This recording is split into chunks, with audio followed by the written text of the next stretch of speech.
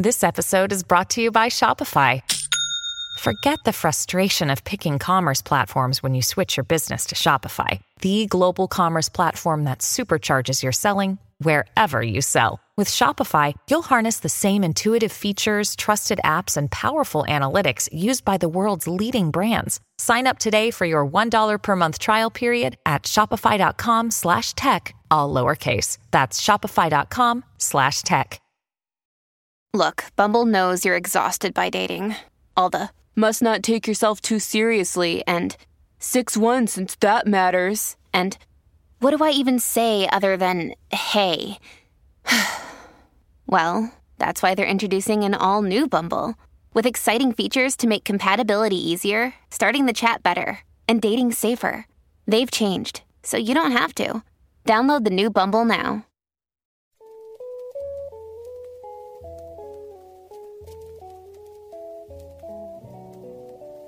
Welcome to Keep Canada Weird Remembers, a series that revisits strange times in Canada's strange past.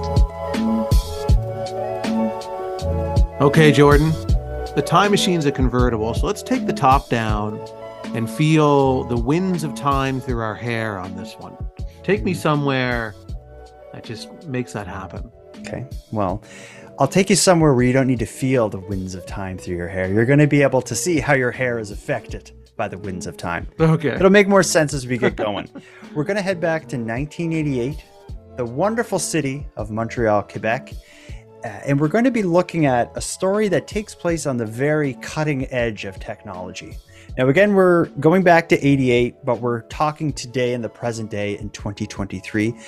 Before we get into the story, let's think about a few ways our lives have been changed by technology, specifically the prevalence of home computers and smartphones. There's many jobs that are obsolete, things we did to pass our time, things we obsessed over and revolved our lives around as children. Some of them don't even exist anymore. So let me go with the first one. A big change in our lives since the 80s is that video rental stores don't exist anymore. That was the place I spent so much time. They're virtually gone now, thanks to streaming services. That's right. Yeah, it was a big Friday night activity to go out to the movie store and pick a movie out and pick some snacks and go home and watch a movie that you ended up hating and screaming at your sister. Yeah, exactly. It was a wonderful time. So that doesn't exist anymore. You tell me, Aaron, a way that technology has changed our lives.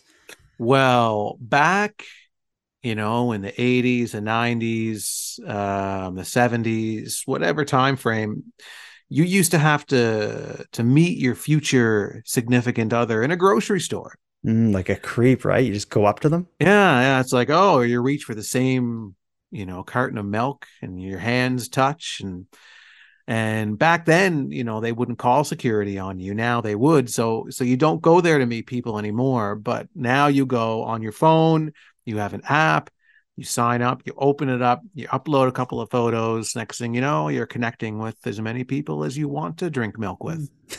Yeah, that is a change. But here's another thing. The story we're going to hear is the change actually happening. Because pre-1988, if you wanted to change your hairstyle, maybe you wanted to dye it, or maybe you wanted to get it cut short or something, you had to close your eyes and imagine what your face would look like with this new haircut. Would it look appropriate on my head?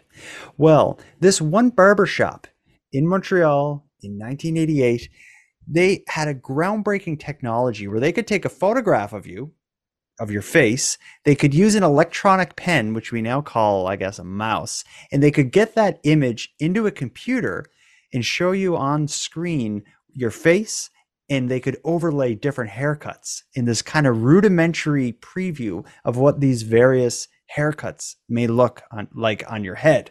And of course, this technology, it was big news. The news it's really the first Snapchat filter. Basically, yeah. Let's listen to how the news covered it, how the press covered it, because it was big news at the time.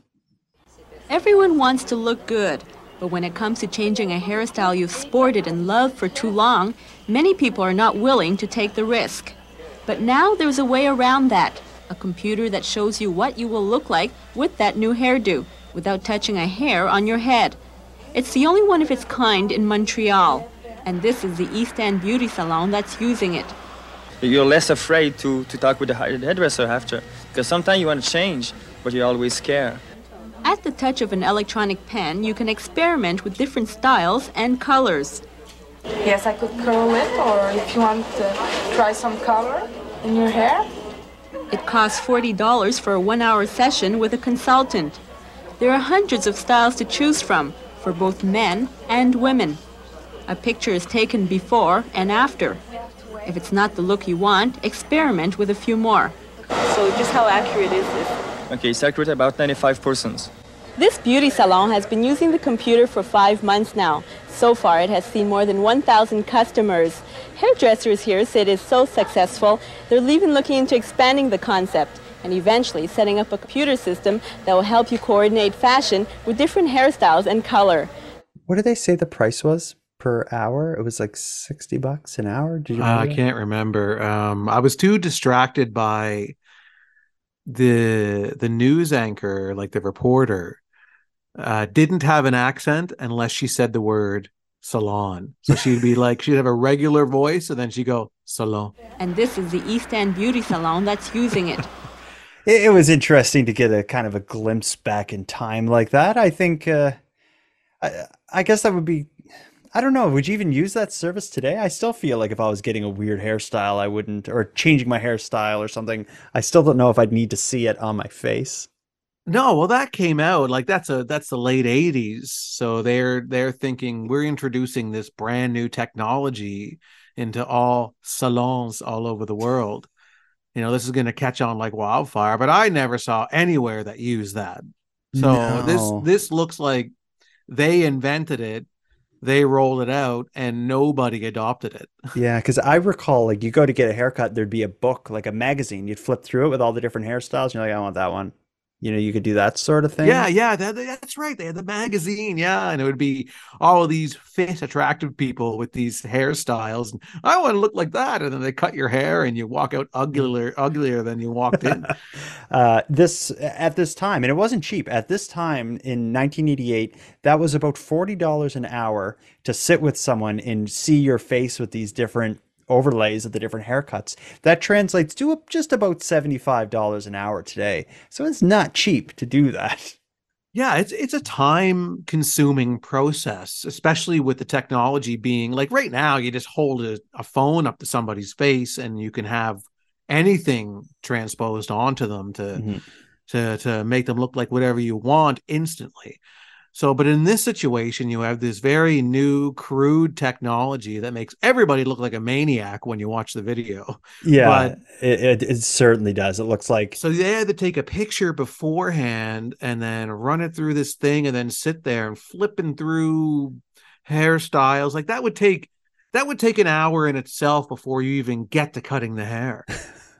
it would just be an awkward experience. Like, because I feel like since it was cutting edge technology, every time they like bring it up on the screen, like there's probably this reaction of like, oh, wow, like how does that work? How can you do that? Because it's such a new idea at the time.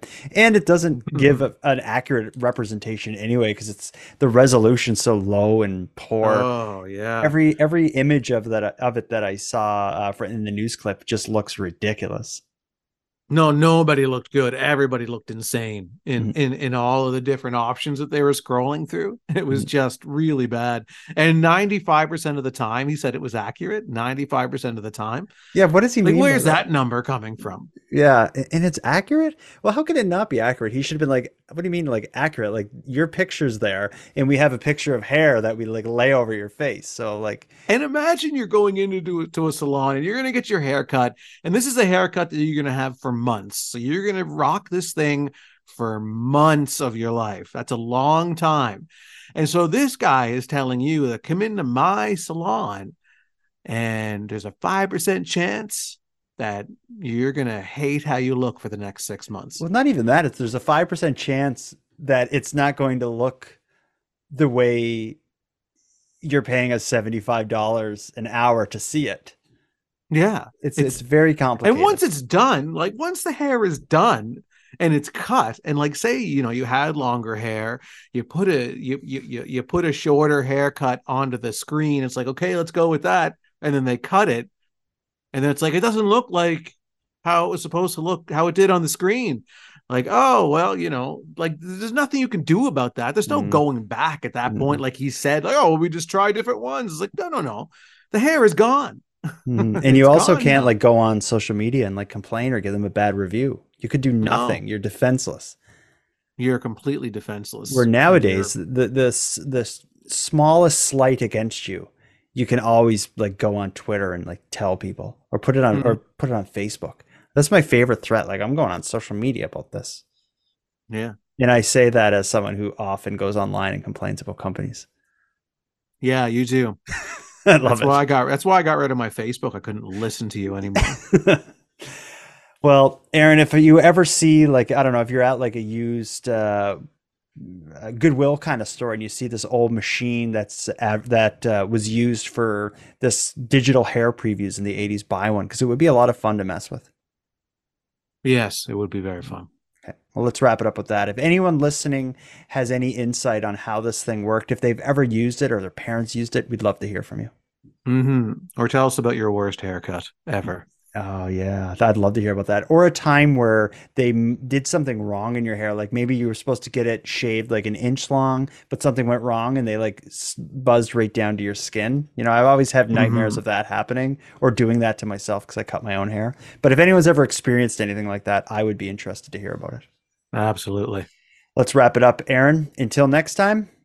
Jordan, until next time. The margin of error with haircuts should be 0. It should be perfect every time. And Jordan, until next time, I'm going to talk with my normal voice until I say the word salam. Keep Canada Weird is written, hosted, and produced by the Nighttime Podcast.